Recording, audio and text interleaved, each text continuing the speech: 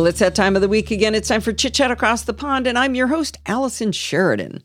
Last week, I said that the interview with Bodie Grimm of the Kilowatt podcast with the Orange Chargeover folks was the crossover event of the summer, but we've got yet another crossover event of the summer this week. Now, normally, Bart and I would have recorded an episode of Programming by Stealth, but he had an awesome family event to attend. He also wanted a specific type of guest for his Let's Talk Photography podcast. He suggested that I be that guest, and we publish it both as a Let's Talk Photography episode and a Chit Chat Across the Pond light episode.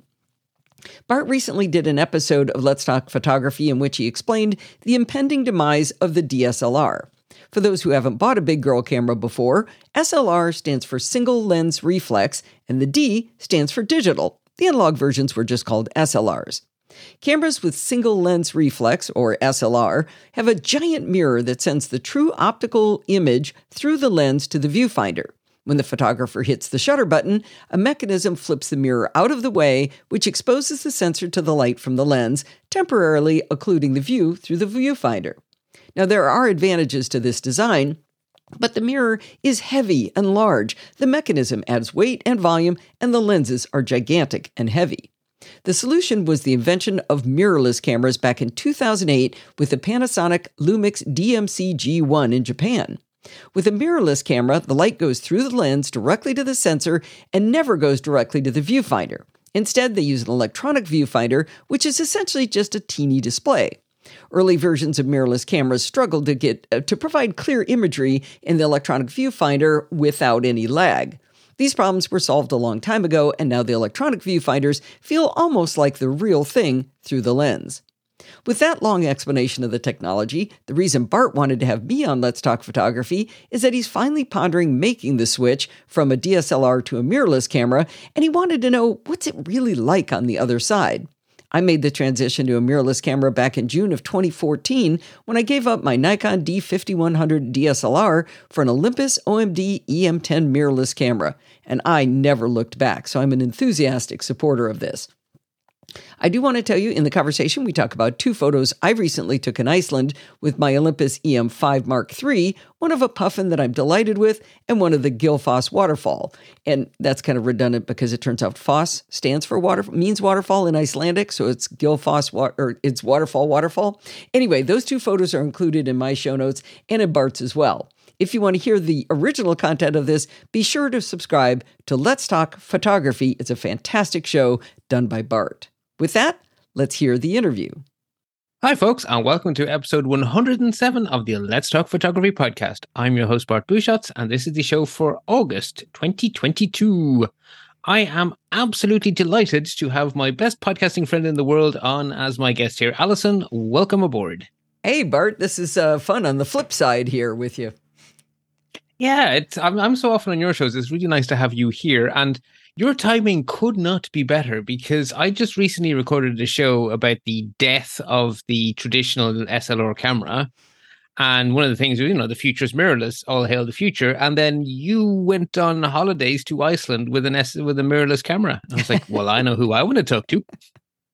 Yeah, we'll decide whether it was successful or not when we're done, right? Well, that is a fair point because to me it's all hypothetical. I have never owned a mirrorless camera. I have owned DSLRs, and I now do all of my shooting on an iPhone, but I have never owned anything in between.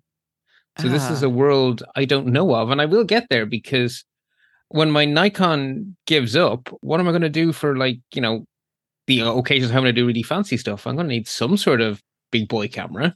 Right. So I guess I'm going to be following you, which is really interesting because I'm pretty sure you convinced me to buy my first ever DSLR. I'm pretty sure it was you put me onto the Nikon D40. Really? Okay, that's kind of interesting. Yeah, so when I went from I had a Minolta X700 was my original film SLR and used that it's amazing how long things lasted back then. I probably owned it for 15 years, but then as soon as I got the D40, then I started buying more cameras. But those were your fault. The follow-ons were both from you. Yeah. You got me started, but then I cost you a lot of money after that. Right, but the D40, I think we had an interesting meeting of the minds because when the DSLRs first came out, I went around picking them up in stores, and all I could think was, It's so heavy. big and it's so heavy and it doesn't fit in my hand. And the Canons in particular felt like I was picking up a brick. I couldn't stand it. And then one day I picked up the Nikon D40 and I went, oh, that fits in my hand. And I ended up buying it. And many years later, read an article where they were talking about companies that were starting to build things for women-sized hands and not just to make things pink, but for girls. Oh, good. But to actually make them more practical for females. And so I had picked up the exact camera that was on the list. They said the Nikon D40 was one of the things that was designed to feel better in a woman's hand. So you have smaller hands, you buy a smaller watch, and it fit better for you as well, right? Right, but that was only half of the reason I went for it. So I was convinced I wanted the Canon, and then I borrowed one. It didn't feel good in the hand. I definitely will admit that. But you know what felt even worse was the UI. Oh, okay. So clunky. And then I picked up a Nikon, and it had like sensible menus and icons and things. I was like, okay, this is my camera. It's. I mean, I won't say it's quite like an iPhone. It did have some buttons, but compared to the Canon, it had very, very few buttons and a good menu system. Okay. I ended up going forward into a couple of other Nikons, the D50-100 and the D50-500. When I went mirrorless, I started with the Olympus OMD EM10, and then I went on to the EM5 Mark III.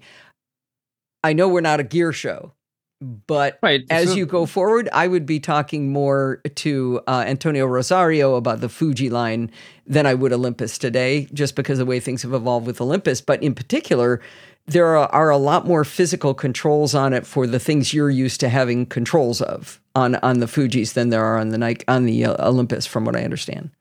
So exposure compensation, those kind of very practical things. Well, yeah, you can get to those, but it's almost like having to hold the function key down to do things. It's a little more abstracted, I think, than when I look at the Fujis. It's like, oh, I could look at this and tell what I should do.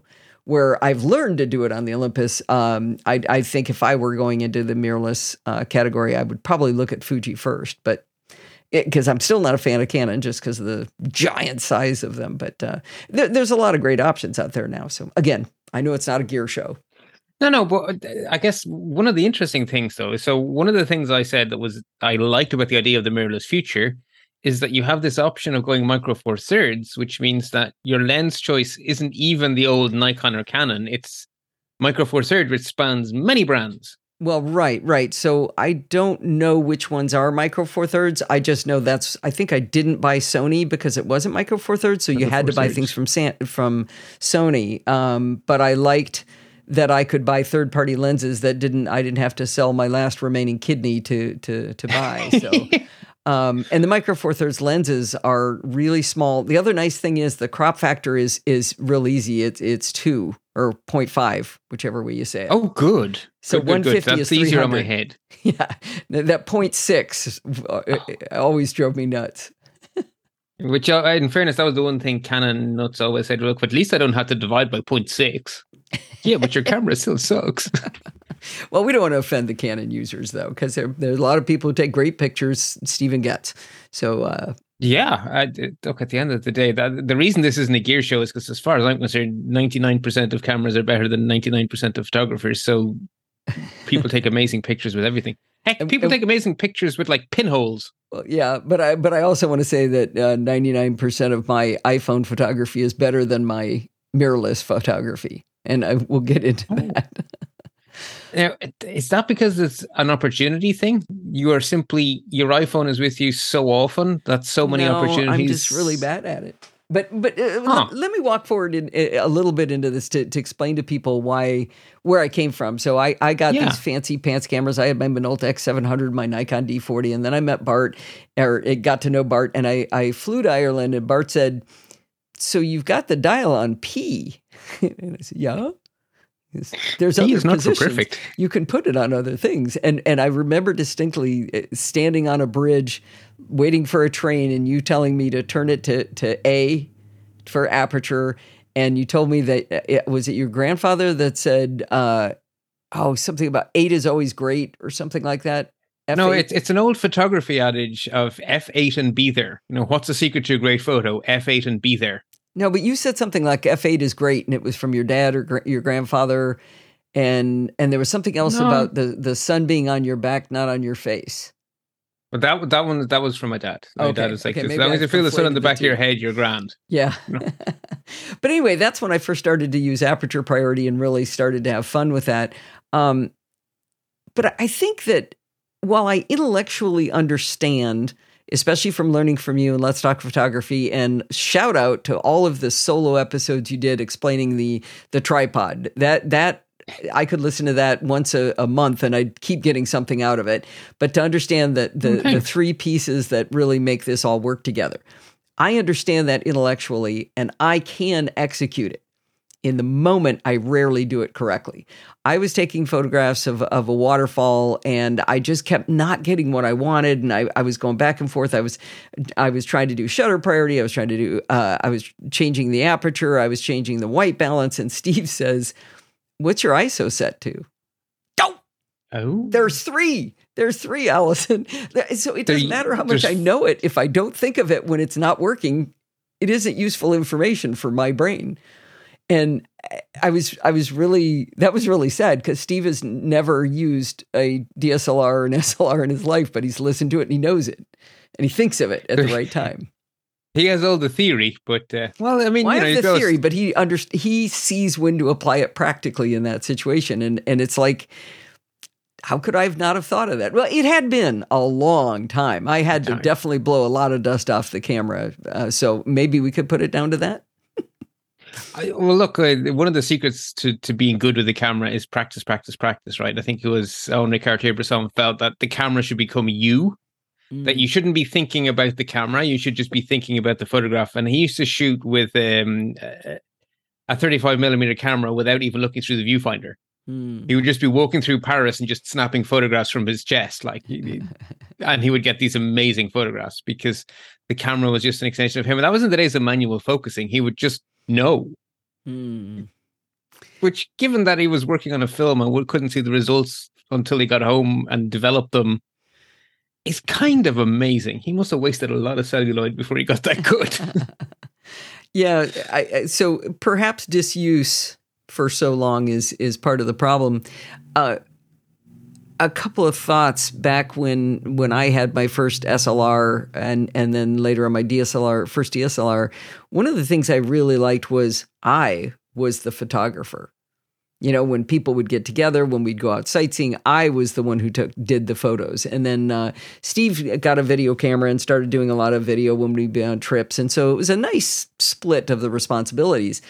But then as the cell phone cameras came in, I remember standing between with two trees in front of me, trying to get the exact framing I wanted of a lake with the sun going down on it beautifully. And Steve stepped directly in front of me and took the same photo with his cell phone.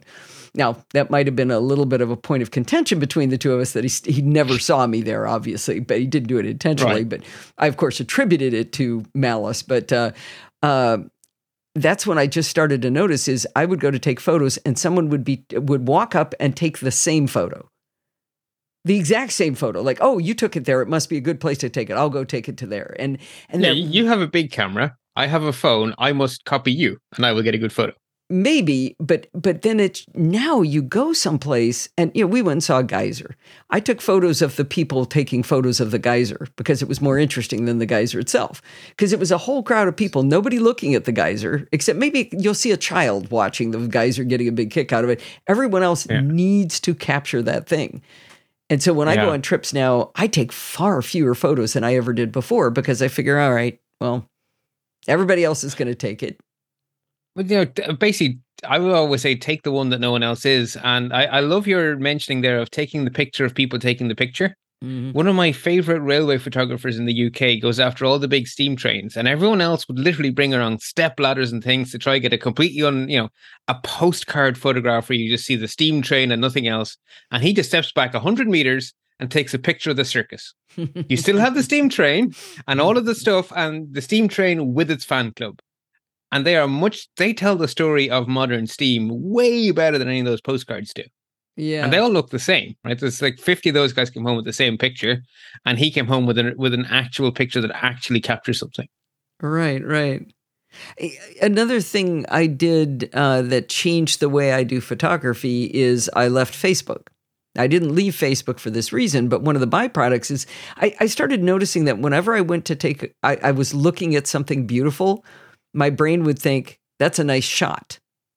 What caption would I put on that photo for Facebook?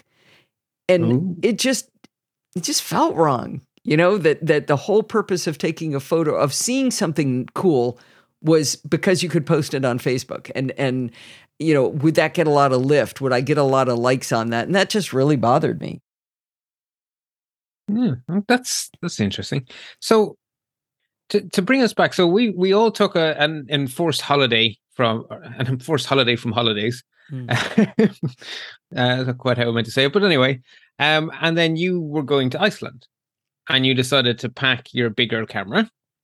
So I guess the first question is, when you're going on a trip like that with the Micro Four Thirds, the camera body obviously comes along. What else comes along? Is it one lens? Is it a few?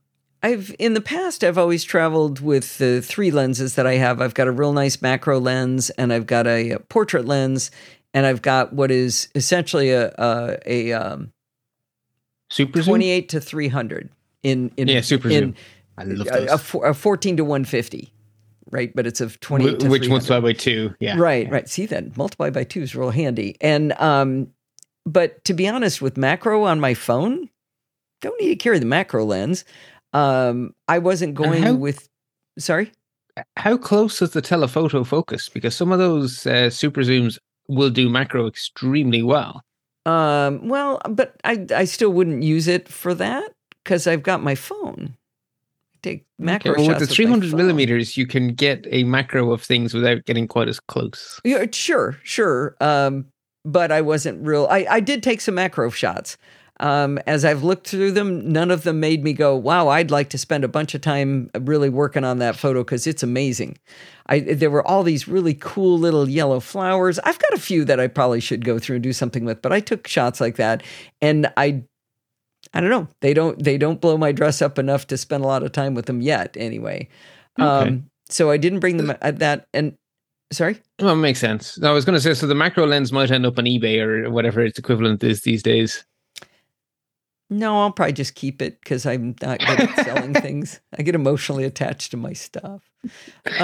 But I'm just saying I didn't bring it on that trip. That doesn't mean I would never. I've taken a lot of really cool macro shots around my neighborhood of flowers and stuff. I like toting it around. It's cool. Just on my walks.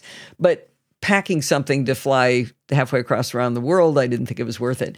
The other lens is a portrait lens, and I really like it for portrait photography, but I wasn't traveling with people that I would probably take portraits of. And it's not, and I've got portrait mode on my phone, right? So fair, yeah. The one thing I know is that on the big trips, I tend to want to see things close up that are far away. And on the trip, we got a chance to see puffin. And they're just these adorable birds with these very colorful beaks. They look like cartoons. They look like it's a stuffed animal sitting out on the edge of the cliff. So here in the British Isles, there's a publishing company for children's books called Puffin. And so I always assumed they were fake. I assumed they were cartoon birds because they were on all of my children's books. Oh, that's but so they funny. really look like that. They really do. They really do. The sad part is the Icelandic people eat them too. They're on the menu in restaurants. They said one of the guides said here. So what's that? So are little cuddly lambs. Yeah. Oh, they're big on lamb. Yeah, but one of the guides said, "We love our puffin. We love to eat our puffin, but we also love them." It's like, okay, that's great. I like duck. Yeah. So I don't know. There's something about how, I don't know why we psychologically, like if an animal is cute, you shouldn't eat it. That's the bar. That is. Sorry, you're ugly. Is, you get to be eaten. Yeah, it's kind of what we do, really, isn't it? Yeah. Yeah. But I was rewarded with that. We found puffin on the side of a cliff, and I dropped a photo in our shared folder of a puffin close up that I'm really pleased with. Well, I know, was it yourself and Steve were like, what's the funny thing on their face? And then it's like, oh no, that's... Well, let me describe... That's dinner. Oh, I was going to describe it first. Yeah, that's okay. From a distance, they looked like some of them had beards. and they had this gray beard hanging down, and not all of them, just some of them. And then when I took this photo through with the 300 millimeter zoom, we realized it's a whole bunch of little fish. And that became the big mystery, is how do you get that many fish in your mouth at once? And why are you just standing there with it? Like, do they scoop them all up at once? Like they go through a school of them and get 8? We're not really sure. There's a lot of tails in that photograph. Assuming I have your permission, I will pop these into the show notes. Yeah, I might want to give you, well, let's talk about that in a minute, because I do have some thoughts on the photo itself. But by the way, the puffin would stand on the cliff until there were no predators around, and then suddenly disappear into a little hole in the cliff to feed their young. Oh, so you think he's standing there looking, is the coast clear? Is the coast clear? Is the coast clear? And now feed my babies. Right. That's what we think. He or she didn't know which were which. At first we thought they were the males because they had the beards, but in the animal kingdom, I'm not sure it works like that. But yeah, I like your logic. Yeah, I don't know. Well, usually the more interesting looking ones are the males, so right? Yeah, because they're the ones vying for choose me, look at me show off. Exactly. But here's the thing, Bart. I use Apple Photos for my photos. My phone takes great pictures. I bring in the photos and I edit them in Apple Photos. It does such a terrific job of often making photos look better than real life look. Like, personally, I think my photos of sunsets are better than the sunsets look themselves in general. But if I take a raw photo and I just bring it into Apple Photos, they look really flat. The puffin photo, I'd like to give you the original raw photo and have you make that look really good, because it still doesn't look great. That's my best shot, edited to the best of my skills within Photos. And it's kind of gray and flat, and I think there's probably a lot more you could do with it in a big girl editor. I mean, that is its downside of RAW, right? If you're basically telling the camera, I just want you to capture the data and I'll take it from there. Right. Which means you get handed, effectively, it's like neutral. It's like a mic that doesn't do any pre-processing. It just gives you everything and says, well, you know what you're doing, right? Right. And you have to go get the equalizer and figure it out. But I don't spend enough time doing it. I use Affinity Photo, but the workflow process is I would have to go through this giant folder of photos one by one to figure out which ones are worthy of working with. But I have to open up raw photos in Preview to look at them, and then decide which ones I want to bring into Affinity Photo, and then spend time editing them in there, where I can just stick in the camera card, import everything into Photos, look at what I want, and then do some editing there, and I'm done. So I can go in to the develop menu of Affinity Photo from within Photos as an extension. But I get in there and I drag some sliders around, Bart, and I'm like, I don't know, it still looks poopy. I don't know. I'm just not good at it, and I get back to, I remember going to a wine tasting in Temecula, and I had my big girl camera with me, and this has got to be like an iPhone 4. I mean, this is way back. This is, I don't know, the people got married, the kids are like 9 years old, so it's quite a while back. And I tried for 10 minutes to take a photo of this beautiful wine glass with some red wine and get a nice fuzzy look in the background of the winery. And I thought this would look really great. And I finally set it down, I grabbed my phone and I went click, and it was perfect. It was exactly what I wanted. And I think that was the day that I was just like, well, this is over. It just, I like the lack of work in coming out with amazing photos straight out of the phone. Well, as someone who shoots almost exclusively on a phone, I'm not going to argue with you in the slightest. Yeah. It's kind of magical. Yeah.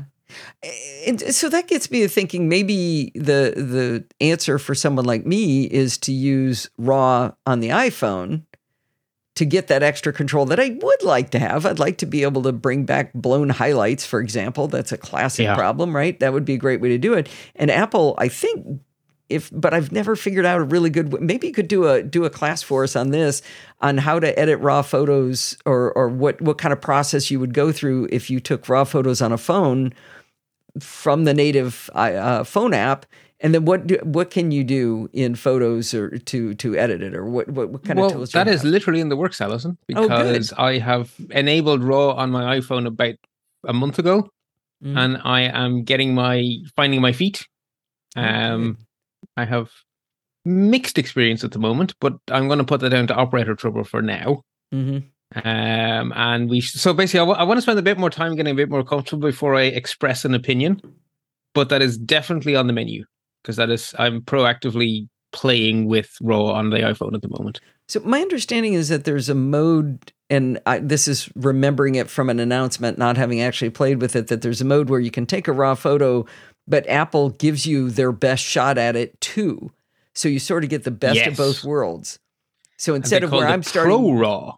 Yeah. So some of the phones have that. Okay. Yeah. So basically, if the Apple built-in camera app can do RAW, then you have Apple's Pro RAW. If the only way you can get RAW is from a third-party camera app, then you have old-fashioned RAW, which is basically, okay, fine, here's what the sensor saw. It's full of noise and stuff, but here you go, third-party app. You do the magic instead of Apple. Oh, that explains why that never worked for me either. Oh yeah, that's not good, because that's that's like RAW on your bigger camera, only on a really noisy camera. Because you don't realize how terrible the camera on the iPhone is without Apple's image signal processing. Okay, the sensor. Yeah, like the RAW sensor is terrible because it's tiny. That's physics. And Apple compensate for that terribleness with amazing AI and amazing software and an amazing image processing chip. But if you say, give me the raw data from the sensor, well, now that's your problem. Right?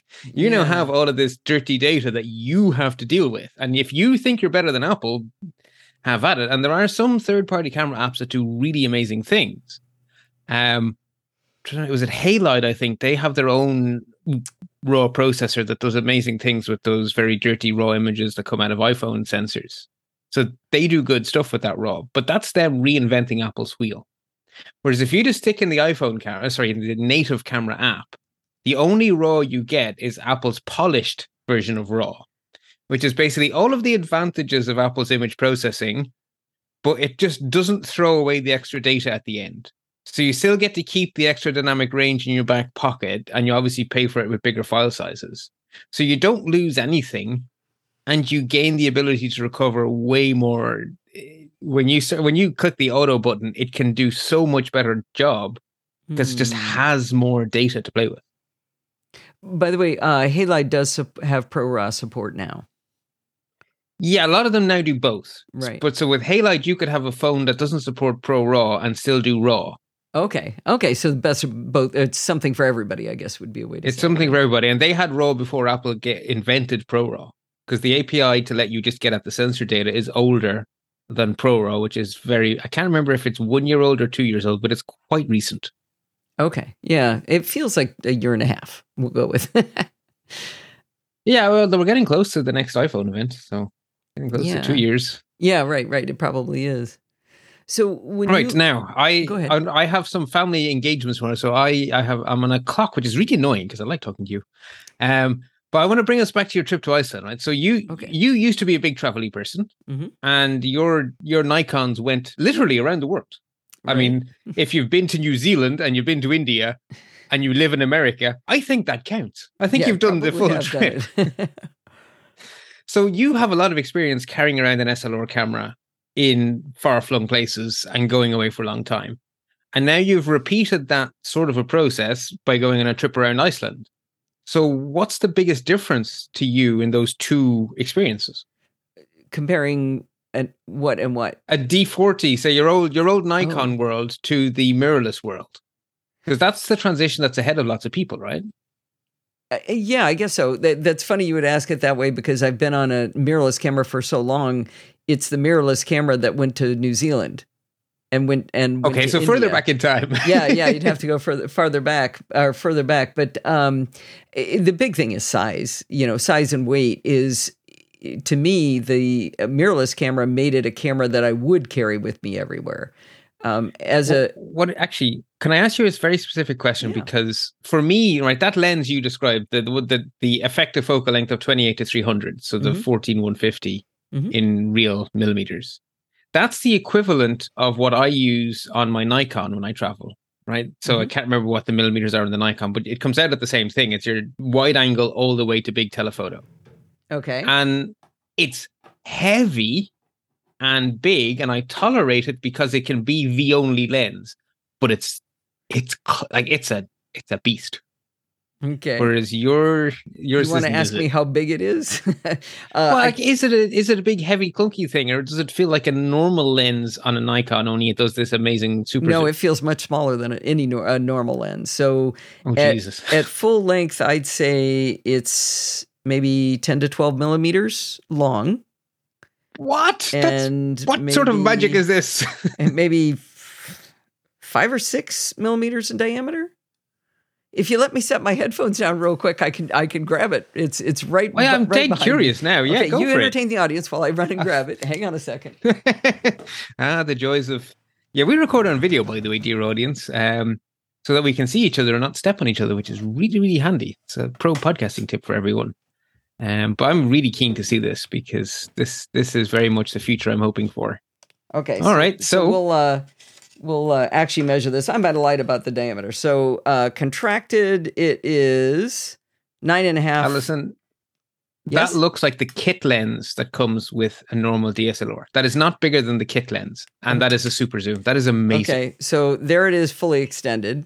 And it is, so what did I just say it was? So for the audio audience, like 7.5 millimeters in diameter and full length. Oh, I lied. You're saying millimeters, but you mean centimeters. Centimeters, sorry. Well, hey, I'm doing it in your metric stuff. That is fair. Throw me a bone here. Impressed. All right, and 15 centimeters long at 300 millimeters. So, and it doesn't weigh anything. What strikes me is that it looks just like the kit lens that came with our D40s, like in terms of its size. It does not look like a super zoom. It just looks like a lens. That's extremely impressive. Yeah, they're little. I mean, I'm going to hold up just for Bart the portrait lens. This thing weighs like grams, and it is let's see, it is 7 millimeters long and 6 centimeters in diameter. So they're little. I don't have the weight. That is on this, a big but I bet difference. I can come up with it. Yeah. So if I carried a little hiking backpack with me, and I made that be my purse. So as a woman, generally I have a purse and a camera slung over my arm, and that's kind of a pain. So I abandoned my purse for the trip and just used a small backpack. And I could throw a jacket and this camera with this giant lens on it, and a hat, and I was good to go. There wasn't that much. I had raincoat, and that was about it. That I energy had to carry bar. with me. Yeah, maybe. Except I was on a small cruise ship, and they feed you every 3.5 minutes, so the energy bar was not necessary. No danger of that then. No. I want to look up the weight on this though. Olympus. But I can see the way you're holding it. That is clearly nothing like if I was holding my super zoom. I would not be flinging it around wildly because I'd break my wrist. It is a very, very different experience, which is kind of interesting. Now, when I recorded my last show about it, one of the comments from listeners was, "Yeah, Bart, but those electronic viewfinders are awful. I'm going to really miss those when I switch away from a DSLR." So, are you constantly cranky at the electronic viewfinder? Oh, not at all. No. That's over. Real quickly, 28 kilograms. 28 kilograms? No, I don't think so. 0.63 pounds. Okay, so just move the decimal point over a couple. That did not, even I knew that one right. 0.28, so a third of a kilogram is the weight of the big lens. 200 and a bit grams. Okay. Yeah, that's basically a quarter bag of sugar. So really light. Yeah, no, the electronic viewfinders are fine. There's no issue at all on that. I don't actually tend to use the viewfinder on the back when I'm the big viewfinder on the back when I'm taking photos. I tend to use the electronic viewfinder. The one problem of it is I use the big viewfinder for showing photos. So if I tell somebody, "Hey, look at this cool shot I got. What do you think of that?" If they cover the viewfinder at all, it electronically shuts off the big viewfinder. So if they try to cover the sun, so you don't blind yourself. They try to shade the sun. They put their hand over it. It'll shut the other one off, and that's a classic problem with it. But that's probably more model specific. It's also a good feature, right? Because if it didn't turn that big screen off when you stuck your eye up to the little viewfinder, you'd be blinding yourself with your own camera. Yeah, that would be really, and a lot of energy waste as well, I would think. And that too, right? Your battery life would go, your battery life would be terrible for no reason. So that makes perfect sense. Yeah, I'm able to do HDR photography with this, where you can tell it you want to take 3 or 5 shots and it'll combine them. I've played around with that a little bit before I got my iPhone, which did a better job of it. But you can take it right in. So it won't just do the bracketing, it will also do the merging. Yeah, it does it all together. Oh, cool. So I used that camera when I was in France, when I went to Pat Dengler's house in Lyon, and I remember we went into the church her parents went to when she was a little kid, and I was able to get some cool photos in there, but using that camera. Might have been in. And I guess the other question I have, because the other thing I know we do not have in DSLR world is the ability to do a long exposure shot and to watch it come into being on the back of the camera. I've done star trails doing that. And that's pretty cool to be able to watch that. I'm not patient enough for it, but we went to an observatory in Southern California here, where we were able to find the Northern Star and point at it. And I read up on how to do it, and I did successfully get a pretty cool star trail. So that was pretty fun. The semicircles around the North Star. That was fun. Well, you see, one of the biggest problems when you're doing it without being able to see what's happening is that you don't like. If you expose too long, the sky basically blows out and it doesn't look like star trails anymore. The sky goes blue and the stars get washed away. And so you've achieved nothing. And if you go too short, they're just streaky spots. It looks like you didn't mean it, right? They're not nice big arcs. They're just, and it's really hard to guess what it'll be. So you do it for 10 minutes, which is a long time in the cold. Mm-hmm. And then you let the shutter close and then you look on the back of the phone or the camera and it's terrible. Oh. Whereas you never have that because you know when to stop. Yeah, I'm trying to remember. Or when to continue, I guess. I don't know that I was able to watch it when I was doing the star trails. And why was that? Like, I know I've done it trying to like get cars streaking down a highway sort of thing. And that's been kind of fun. And those I've watched. But I'm trying to think there's some reason there, because there's a couple of different modes. You can go to bulb. Right, bulb mode. Yeah, bulb mode. But then you can go to just infinite, where you can, or is bulb an infinite? I haven't done it in a long time. I haven't done this in a real long time, so I'm having trouble remembering the terminology. But yeah, I mean, I can do full manual control. I can do, I can have focus peaking. So trying to take a picture of the moon, for example, you're like, I don't know, is that in focus? The one thing that drives me crazy about this lens, and I understand it's not unique to this lens, is there's no infinity. I can't dial to infinity and go, okay, I'm at infinity now, because it just keeps going. You turn it. A different kind of infinity, but not the one you want. Right. So getting that final focus on it is tough. Trying to focus on the moon. I have yet to get a good moon shot. And I feel like I should be able to. And we were talking earlier about in software, I always assume it's me. I assume it's me in this case too, but I don't know. I have never gotten a shot that I went, yes, that's the shot I was trying to get. Well, it's not just like I had to spend a long time finding lenses which still have distance dials on them, because even in Nikon world, most of the lenses don't have that. I had to go to Sigma lenses to get my infinity, like my actual hardware. This is dialed to 1 meter, 2 meter, 3 meter infinity. Okay. Very, very few lenses still do that. Very few. Okay. So maybe that isn't what it is. That isn't the big deal. Yeah, it's basically it's a problem that's in DSLR world too.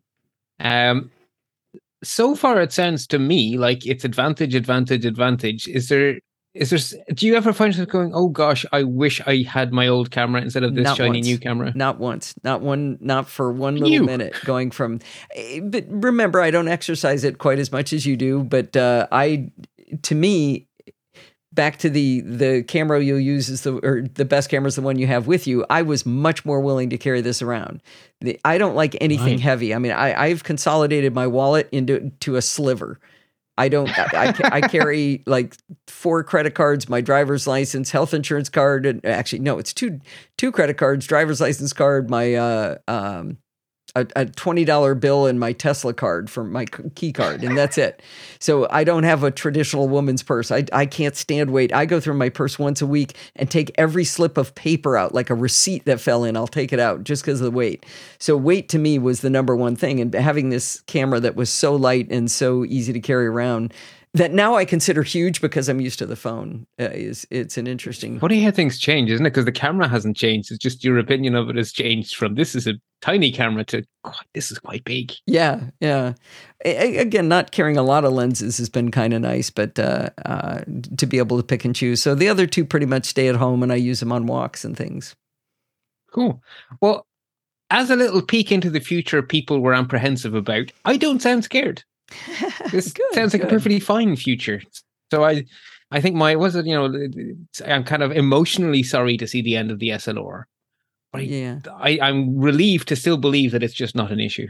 I really don't think it is. And remember, all of my experience was back when there weren't a lot of choices, and there are more now. Right. The opportunities are only bigger. I would definitely stick with your theory of I want to buy a camera where I can buy lenses from other people like Sigma. Because you're gonna get a better deal. This 14-150 is like $650, still for sale. I've owned it for years, still for sale at the same price. So I mean, that's a very reasonable price for a lens of that ability. I mean, to be honest, I'm pretty sure that's what I paid for my Sigma equivalent for the Nikon. And this is from Olympus. So that's not great. I think I had a Sigma version of it, which was, it may have failed on me, but I wouldn't, blame it for that failure. It's probably me. I always assume it's me. Well, my challenge back to you, Bart, is to take the photograph I gave you of the puffin and the waterfall, which I did my very best to make look good. And I think they still, the waterfall in particular looks flat and poopy. And I would like you to, actually, here's my new plan. I got it. Okay. I'm going to take amazing pictures in amazing places, and I'm going to send them to people like you and Stephen Getz and Alistair Jenks, and you guys just fix them for me. Just make them look cool. I was going to say, you're going to make us have a competition so we do your photo editing and we think it's a game. Exactly. And I end up with great photos in return because they're not great the way I've with the editing I've done. I know the content's there. I just know that I'm not the right one to do the editing. Well, I will have a go. It will not be this evening, but I will have a go. And the listeners, of course, won't know because time travel, wibbly wobbly, yada yada. Anyway, Alison, thank you very much for this conversation. It was as much fun as I had hoped it would be. For the one or two people who listen to me but not to you, I don't know who they are. I'm sure some of them exist. Do you want to let them know where you can be found on the internet? The best place to go is Everything Good starts with podfeet.com. And that's where you can find the NosillaCast, where Bart has a segment every other week on security bits. And you can find Programming by Stealth there with Bart Busschots, and sometimes Chit Chat Across the Pond light with Bart, but lots of times with other people. And of course, our series Taming the Terminal, which is also available in book form in Apple Books and elsewhere. Indeed. And I think most importantly, you have an amazing community. So when you listen to the NosillaCast you get an amazing array of content contributed by the audience, who have become a community. And so, people should listen to the show, enjoy the show, and then join the Slack or the Facebook, wherever else you are well. No, don't change the Facebook. Oh, you got rid of that. Okay. It's there, but I left. So you left. The lights are still on.